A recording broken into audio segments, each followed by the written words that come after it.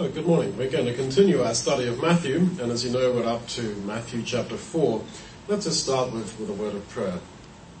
Lord God, our Heavenly Father, we come again to you to seek for your teaching and for your wisdom and for our own strength to understand your word in the way that you intend us to and to live by it. We pray, Father, that we may not only understand, but that we might somehow absorb the Spirit of Jesus. We know that if any man have not the Spirit of Christ, he is none of his. And we are here to try to absorb the Spirit of him whom we love. And we pray, Father, therefore, that you will open our eyes and guide us to understand as you would have us understand and in the right way. And give us, Father, your strength so that these things might become flesh in us, that the word might become flesh in us as it was in the Lord. For his sake, amen. Well, as you know, in our studies of Matthew, we have tried to be as devotional as possible, as practical and encouraging, etc., as one can be. But now we've come to Matthew 4, which is the record, as you know, of the temptation of the Lord in the wilderness, and we're going to have to be a bit more, as is said, expositional, because that's the nature of it. And it's not my best territory, as it were, but it's a bridge we have to cross if we want to get to grips really with the whole text of Matthew, which is what we're doing here week by week. So Matthew 4, Jesus was led up of the Spirit into the wilderness to be tempted of the devil, and then we have this account of the temptation. Now Hebrews 4:15, the Lord was tempted in all points like as we are. And when we read there like as we are, I think a fair case can be made for saying that he was tempted in the same way. Not only in every point of temptation that we have, but in the same way, with the same process. Why I say that is because in a literalistic sense, the Lord was not tempted at literally every point that we are tempted. I mean, he was not tempted to misuse the internet, for example. So then I would suggest that Hebrews 4:15 should be understood as meaning that he was tempted like as we are. That is not necessarily in every actual point, but in the same basic process. And how are we tempted? James 1:14, each man is tempted when he's drawn away of his own lust, the King James says, of his own desires, and enticed. And as you know from Mark 7:15, 21 to 23, sin comes from within. Temptation is an internal process. Whatever external stimulus there is, the essence of it is within the human mind. Now, the Lord was tempted just like we are. Therefore, those same processes, that same general pattern and course of temptation was within him. So that when we read here about a devil tempting him, whatever that refers to, this is not absolutely outside or separate from our experience of temptation. And in fact, the language that's used here in Matthew 4 about the temptation is used later on about our temptation. When we read about the tempter coming to the Lord Jesus, 1 Thessalonians 3 verse 5, Paul talks about the tempter coming, the same words, to the early church in Thessalonica. So he's saying you, in essence, are going through what the Lord went through there. Now, I would suggest then that it's impossible to take the account that we have here as a dead literal account of what happened.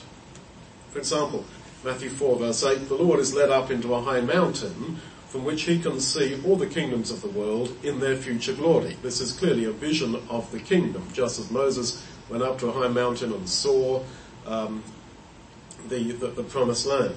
Now, there's no mountain high enough from which you can see the whole world. I mean, the earth is a sphere. And so it seems to me that this is not literal. This is going on in the mind of Jesus. And as someone who was filled with God's word, it's understandable that the image of Moses going up into the mountain and looking out over the promised land, over the kingdom as it was in his context, Ezekiel also seeing a great mountain and seeing a vision of God's kingdom associated with the mountain, these images all came together in the mind of the Lord. Don't forget he was fasting 40 days without eating. And so all these images came together in his mind, just as they might do to us, maybe as you're half awake one night. And they ended up coming up into suggestions that were wrong. And the point is that he overcame them.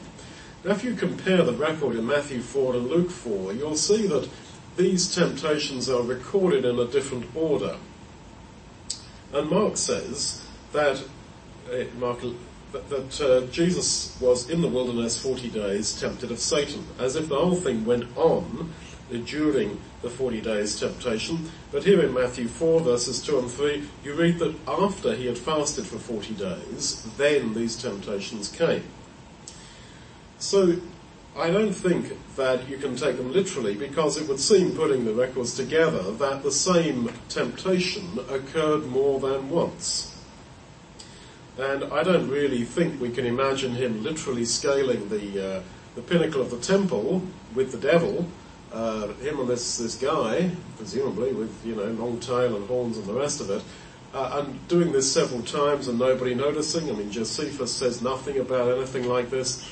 And to climb a mountain high enough to view the whole world, I mean, this is not something done in just a couple of hours. This is a major work that would take many days. And of course, there is no literal mountain high enough from which to see the whole of the world. And of course, the height of the mountain is in a sense irrelevant to whether you're seeing all these things in the future, in a moment of time.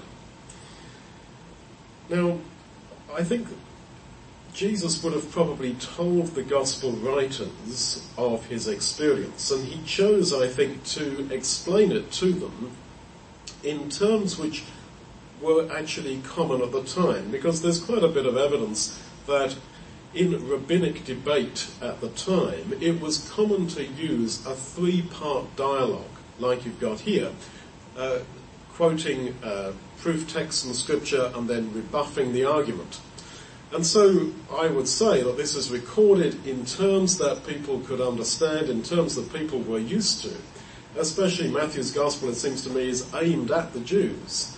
And that's why he talks about the kingdom of heaven rather than the kingdom of God. He tries to avoid the use of the word God, etc., to not hurt Jewish sensibilities. So I think that this is actually typical rabbinic style debate. And although it may sound a bit strange for maybe Western European ears hearing this for the first time, or reading it for the first time, actually this style of writing was not unusual in Jewish rabbinic terms in the first century, and it would certainly not have been understood by them as literal, not at all. Now, I don't deny that possibly there was a person involved putting up these ideas to Jesus. That is possible, and I will return to that later. But my point is, the essence of temptation is internal. And as you will have noticed, every time there is a temptation, the Lord quotes a verse from the Bible, and that seems to be the victory. Now, in the standard view of Satan, the idea is that Satan hears a verse quoted from the Bible and he runs a mile. He gets scared because he hears a verse from the Bible and he runs away. Well, that seems to me a very primitive, simplistic idea. That only drives the question a stage further back as far as I'm concerned. Okay, you say that Satan is such a being that he hears the Bible quoted and the guy legs it, he runs. Why would he do that? Why? If, on the other hand, we're told Satan has no respect for God's word and so forth. It doesn't make any sense that, just quote a Bible verse and this fellow runs off and I'm good. No. It makes far more sense to me, at least, and I'm quite open to the possibility of different interpretations on this. I'm just sharing with you how I see it. It makes a lot more sense to me if this is talking about an internal struggle within the mind of the Lord. Because Psalm 119:11, your word have I hid in my heart that I might not sin against you. In the internal struggle that we have against temptation, that is where, in that context, that is where quoting God's word does lead to spiritual victory against temptation. As I say, to put all this in physical terms, that there's a guy there or somebody there called the devil or Satan, and you quote a Bible verse and that's it, you won. No. Life, I wish life were that simple, but we all know it isn't. And we're all experienced sinners, unfortunately, and we all know the process of temptation, do we not? And the power of God's word within the human mind.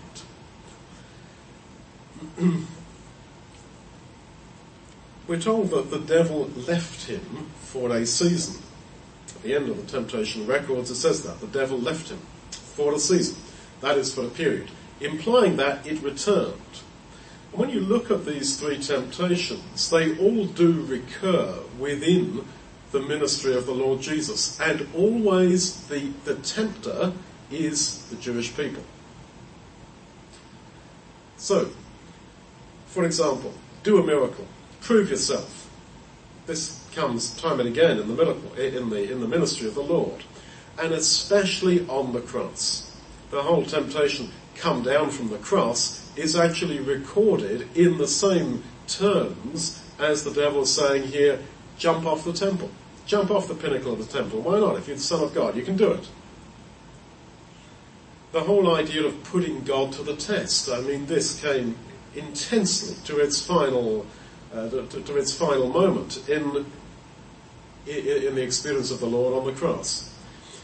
And again, it was at the hands of the Jews. So I think therefore that the devil and Satan very often in the New Testament, not always, but quite often, is referring to what I would call the Jewish Satan, the Jewish adversary. I mean, who on the ground was the great enemy to the Lord's work and ministry, and who ultimately put him to death? It was the Jews. Who was the great enemy of Paul's missionary work in the first century? It was the Jewish Satan, a group of false brethren, as he says in Galatians 2:5, unawares brought in. So they were the great adversary. And it's interesting that the Gospels go on to call Peter a Satan and Judas a devil, both in the context of them trying to stop Jesus dying on the cross and getting the kingdom for himself there and then. The great temptation for the Lord was to bypass the cross and to take the easy way. And that is obviously our temptation. Give me an easy path to the kingdom. Give me a bypass. Give me a way out of facing up to temptation and issues as they really are. Now, it's been observed that in the Synoptic Gospels, as Matthew, Mark and Luke, there's a lot of material that at first blush is not in John. But looking a bit closer, you do see that actually a lot of the material that John appears to have missed out is actually there in Matthew, Mark and Luke. He's just putting it in more spiritual terms. Okay, the classic one would be the record of the birth of Jesus. You've got that in Matthew and Luke very clear. You know, Jesus born in the stable, the genealogies introduce him as the son of David, the son of Abraham, etc., and then he's born. John puts that in totally different language. In the beginning there was a word. There was a logos, a purpose, and that word became flesh in the person of the Lord Jesus. That's his way of describing the Lord's birth and the whole virgin birth and so forth, but he uses spiritual language. The command to go and be baptized. He who believes and is baptized shall be saved. Well, you don't apparently get that in John, but you do. It's put in different ways. John 3, you must be born of water and of the Spirit, or else you will not enter the kingdom. If I don't wash you, the Lord says in John to Peter, then you have no part with me. And there's a whole load of these things. So you can look at what the Gospels record, Matthew, Mark and Luke, and then you come to John. First blush, it seems now he's left that out, and then looking a bit closer, yeah, it's there, but it's in more spiritual terms. That is true also, by the way, of the Great Commission. They go into all the world and preach the gospel. But for this purpose, I want to say that apparently John's gospel doesn't record the wilderness temptations.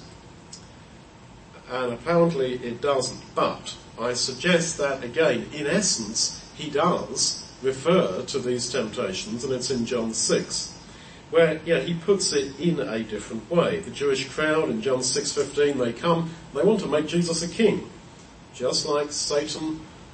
You know what I mean? Satan in the between the commas. Satan wants to offer him the kingship of the kingdom right then, without the cross. The Jews then ask him for bread. Show us a sign. If you're the Messiah, show us the bread from heaven. John 6:31. This is exactly in the wilderness. Turn those stones into bread. The disciples want to go to Jerusalem with Jesus, and they want Jesus to go up to Jerusalem to show his power in Jerusalem. Satan takes Jesus to Jerusalem and says, go on, show us your power. Jump off the temple. And to jump off the temple, or to stand on the roof of the temple, according to the Pesita Rabbati, that's part of the Jewish rabbinical writings at the time, that was what the Messiah was supposed to do. From section 36 of the Pesita Rabbati, when the king, the Messiah, reveals himself, he will come and stand on the roof of the temple. So his temptation was to show himself as Messiah in Jewish terms, in the terms that they were used to, in the terms that they could cope with. And he chose not to, because he knew that ultimately he had to die. That was the salvation of the world, not simply taking the easy way out. And, we can go into all this in great detail, but the bottom line is that he was tempted as we are. And our temptations in the heat of the moment, and temptation seems to me to happen in a split second. It's very quick, and it's over and done almost before you realise it. It is the same, to take the quick way. I don't need discipline. I don't need to pray every day. I don't need to read the Bible every day. I'm going to be okay. I'm just going to do what I want to do. Feels good, I'm going to do it. That's still the way to the kingdom. I'll get there in the end. No. This is the essence of the wilderness temptation. And to be what others want us to be. Satan and Peter and Judas, etc., they wanted a kingdom there and then. They wanted the kingdom as they understood it. And that again is our temptation, is it not? To be what others want us to be. And to act as others want us to act. And to be the persons that we sense they would like us to be. And actually we're very smart at perceiving pretty quickly what others want us to be. And this was the Lord's temptation in the wilderness. Now, it's pretty clear that there is a purposeful similarity between the temptation of the Lord Jesus in the wilderness and the temptation of Israel in the wilderness. You realise that the word temptation literally means a testing. So, they were 40 years tested in the desert. Jesus was 40 days tested. They were led by an angel. And we've read here in Matthew 4 that Jesus was led of the Spirit. God makes his angels spirits.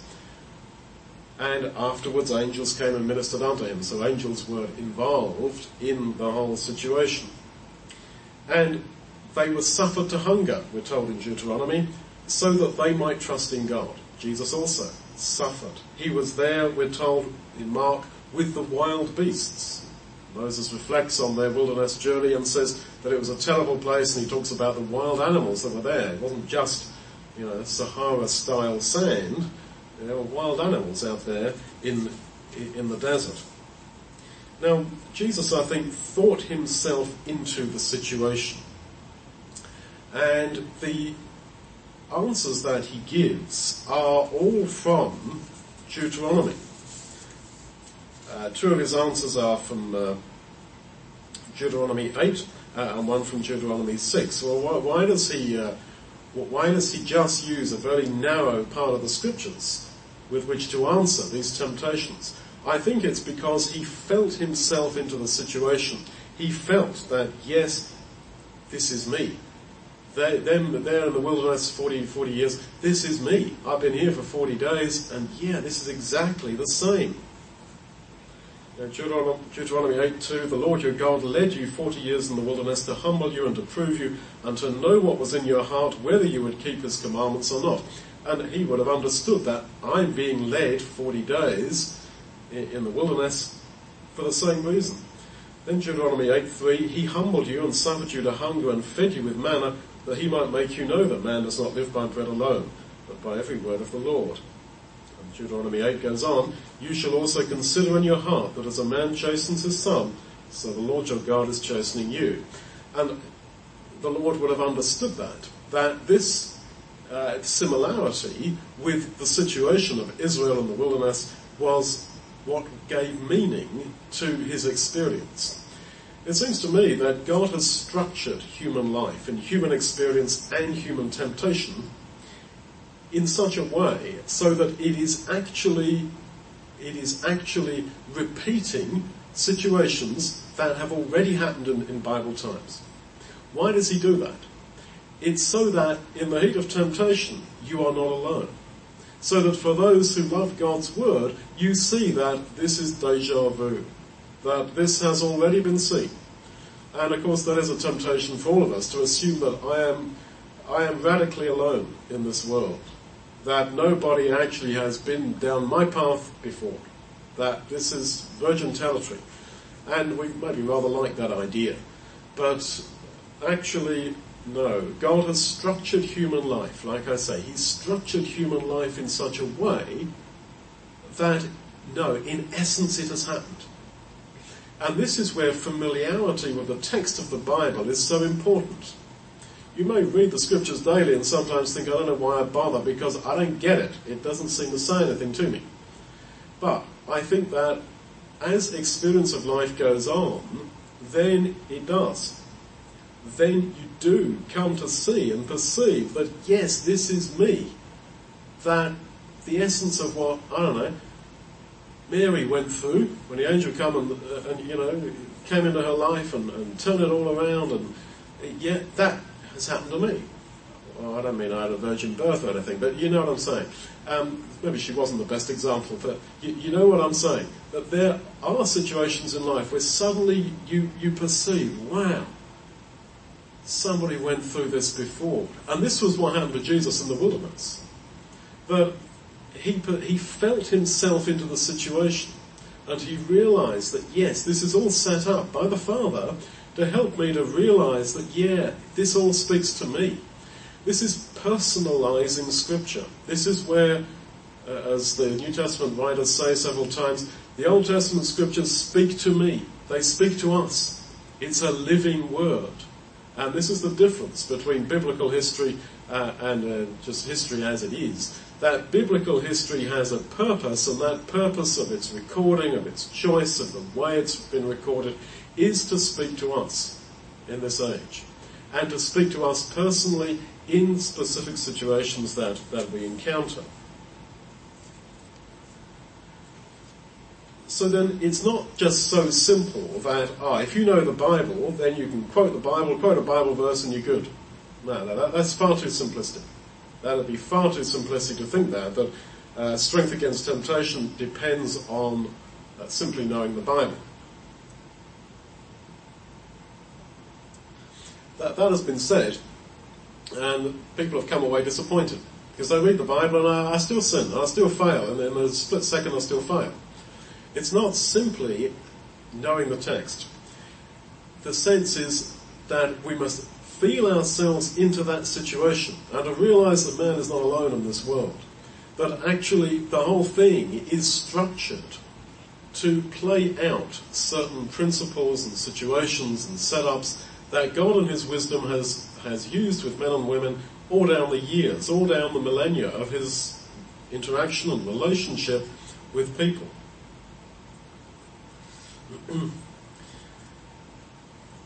So then, Jesus had just been baptized by John.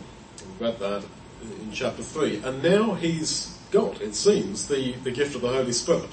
And so he's being tempted to misuse that.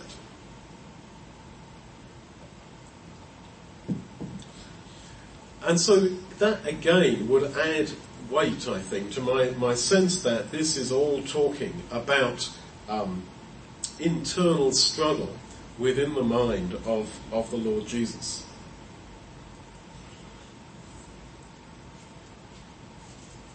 Now, the whole idea of being able to take the kingdom for himself, he saw the kingdoms of this world in a moment of time. The devil, even if the devil exists as a person, would not have had the power to give that, because yours is the kingdom. Thine is the kingdom, power and the glory. That the kingdom is ultimately God's. And you remember Revelation 11, the kingdoms of this world are become the kingdoms of our Lord and of his Christ, and he shall reign forever and ever. As Daniel 2, the little stone hits the image, destroys it, becomes a great mountain, and so forth. The kingdoms of this world belong to God, and Jesus knew that. So then, when this devil suggests to him that go on, take it for yourself right now, well, really that wouldn't have been much temptation if some guy just turned up and said, hey, Jesus, you want a kingdom? I'll give it to you. Well, the temptation had no credibility. But if this is within the mind of the Lord, that he, as the one who was intended to be the king of that future kingdom, if he were to think, yeah, I could grab that for myself right now, yeah, then I think the temptation has far more meaning and far greater teeth to it, as it were, and it's far more imaginable as going on within the mind of the Lord. If you are the Son of God, do this or do that. Now, that was, I suppose, a unique temptation to Jesus, because he was the only begotten Son of God. God had not begotten any other child at any point. And there he was, he grew up as an ordinary human being, and according to Luke's genealogy, he was reckoned as the son of Joseph, and that means reckoned by law. I mean, the Greek word means reckoned by law. So then he was seen as the son of Joseph, but under a big question mark, and yeah, we know his mum. Well, anyway, we won't go there, but she got pregnant, and okay, so on and so forth. That's why they mock him. The Jews mock him like, who's your father? God, huh? If you are the Son of God. And I think you can make a fair case that Mary, although I think she'll be saved ultimately, I think she went through a midlife crisis of faith. And throughout the Gospels you see this tension between her and her son. So I think she probably thought, yeah, that was a bit of a weird trip 30 years ago. I don't know quite what happened, but yeah, I mean, I did end up pregnant, but there we are. It would, I think, have been for the Lord Jesus a niggling doubt. Is this all true? Just as, to be honest, we all have that niggling doubt, do we not? Is this all true? Is it really so that I am God's special son? That I am God's special creation, that is there a God up there? And yes, of course, these may be just for a moment, but I don't think anyone's got a real faith who has not been through those niggles. And maybe more than niggles at times. And so it's quite normal that the Lord Jesus would have this question: am I really the Son of God? I mean, what is all this talk that my mum gave me when I was a kid, that an angel came to her and got her pregnant? I mean, as if. Are you the only person in the whole planet who's like this? And of course the fact that at 30 years of age, when he starts preaching and basically says, admittedly indirectly, I'm the Son of God and I'm the Messiah, people say, no, you're not, buddy. We know who you are. We know your brothers and sisters. You are a carpenter from Nazareth, and we know your father, and Joseph, that is. And, who do you think you are? In other words, what that implies is that until the age of 30, he did not appear anyone unduly special. Otherwise, there would not have been that psychological reaction when at age 30 he stands up in the synagogue and basically says, guys, I'm Messiah, I'm the one. They said, no, you can't be.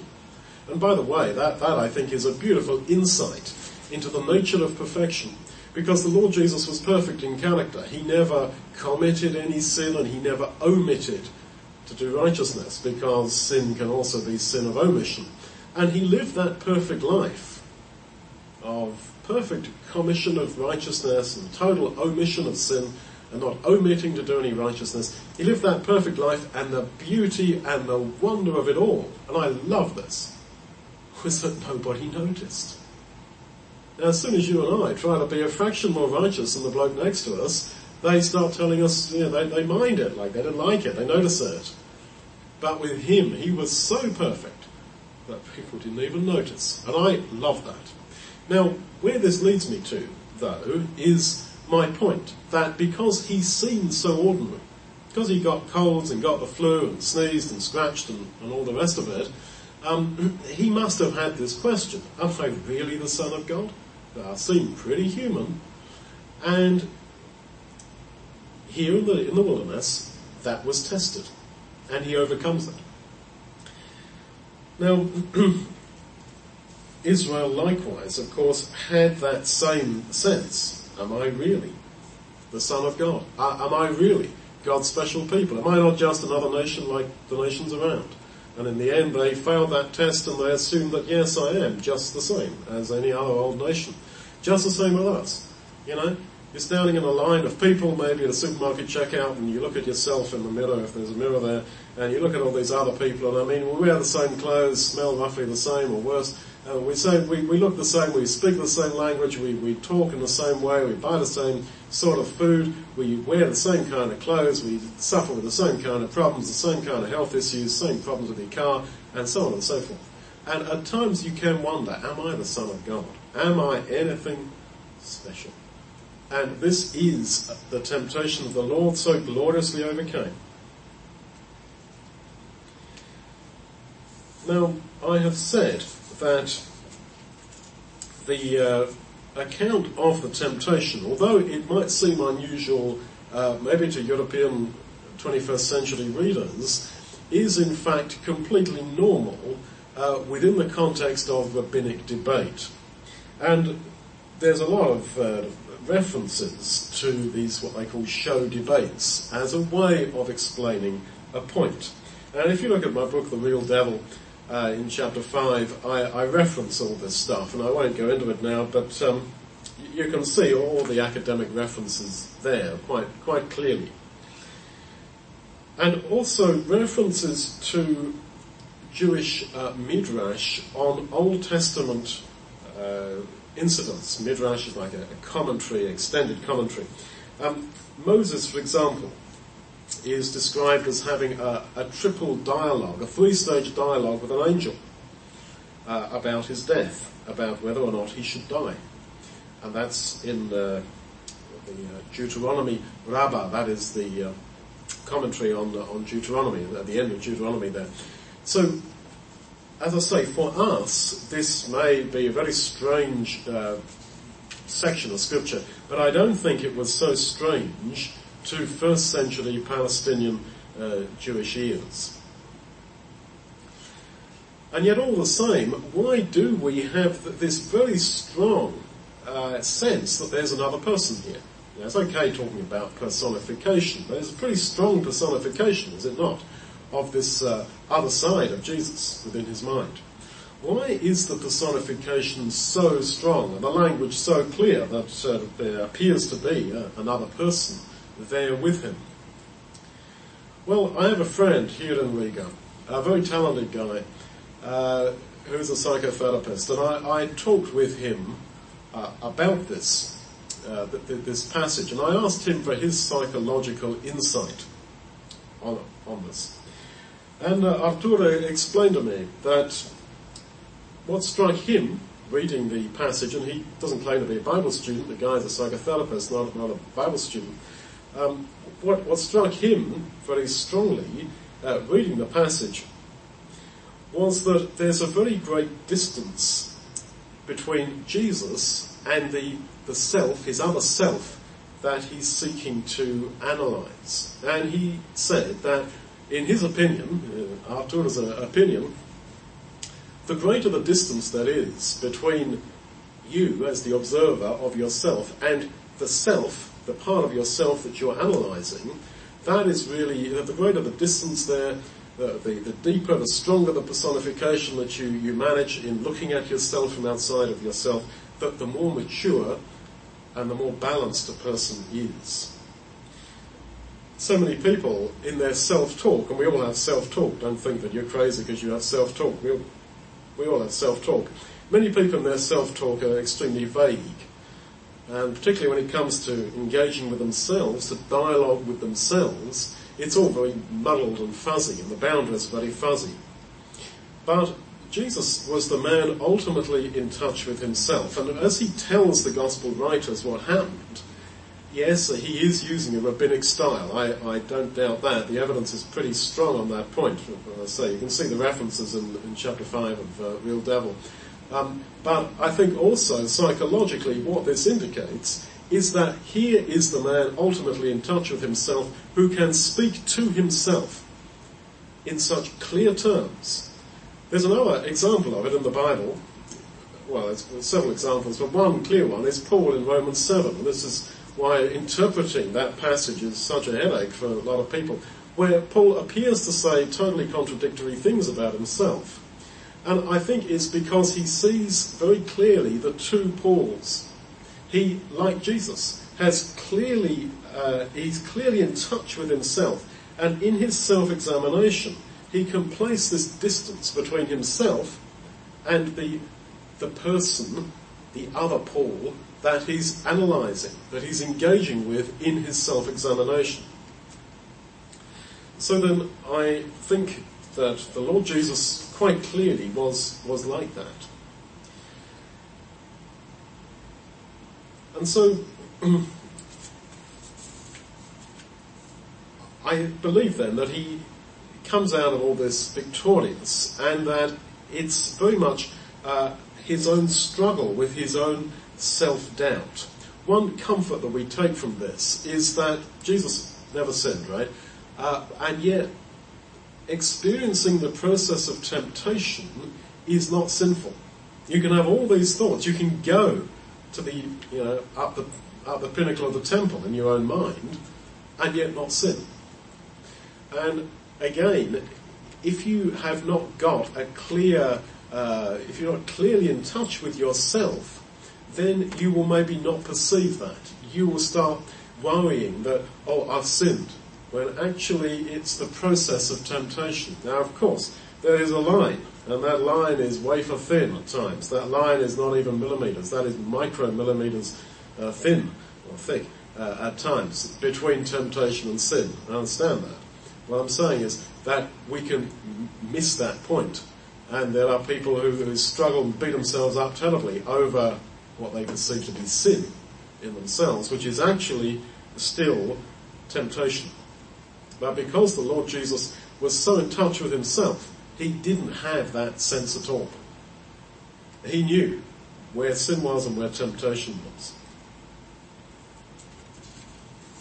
Now, in Matthew's record, you see the Lord starting off looking at stones on the ground. Then he goes a bit higher onto the pinnacle of the temple, and then he ends up even higher on the top of the highest mountain.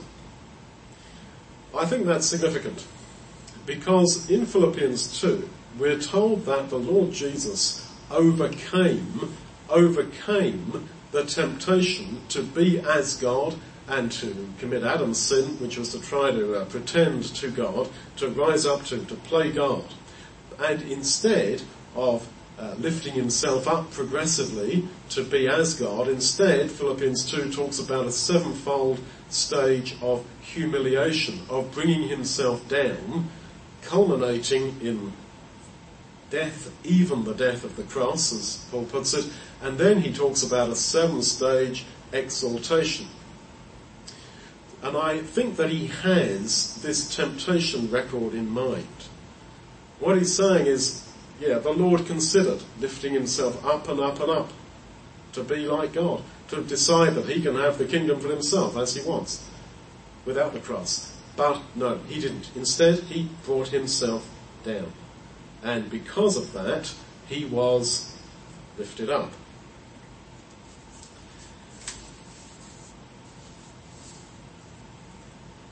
Now, I said at the beginning that it is possible that another person was involved. I don't see it as necessary, and I mention this almost as a concession to those who are maybe not as persuaded as I am, but this was a purely internal temptation of the Lord, and that he is consciously using personification. There are some who can't quite accept that, and who say, no, it really does sound like there was a person there. Well, every other temptation of the Lord in the Gospels is always at the hands of the Jews. And of course the Lord was in the wilderness of southern Israel, and that would have been very near to where the Essenes were, these people who it seems are associated with John the Baptist. And so it's quite possible that there was somebody present who was of a strongly Jewish background, who was putting Jesus to the test. Now, in fact, the tempter, when it says the tempter came to him, and the tempter said this, that and the other, there is a reference that I put there in my book, Real Devil, chapter 5, that the Essene community were looking for Messiah, and that they had an individual whose job it was to check out people who claimed to be Messiah. And this guy was called the tempter. The tempter. Now, that is very interesting, and yes, it could be that this tempter here was that person. Now, I've made it clear that I really think this is all a huge personification, but I must admit, when I came across that fact, and I made a point to reference it in my book, and you can look out the reference and find a reference there in the Essene material. I must admit that's a pretty strong point. But whether or not, the point is we also have temptation. Sometimes that is personified in a person, and sometimes it is purely internal. The channel is not important. The essence is important, and the essence is that God's word have I hid in my heart that I might not sin against you. Thank you.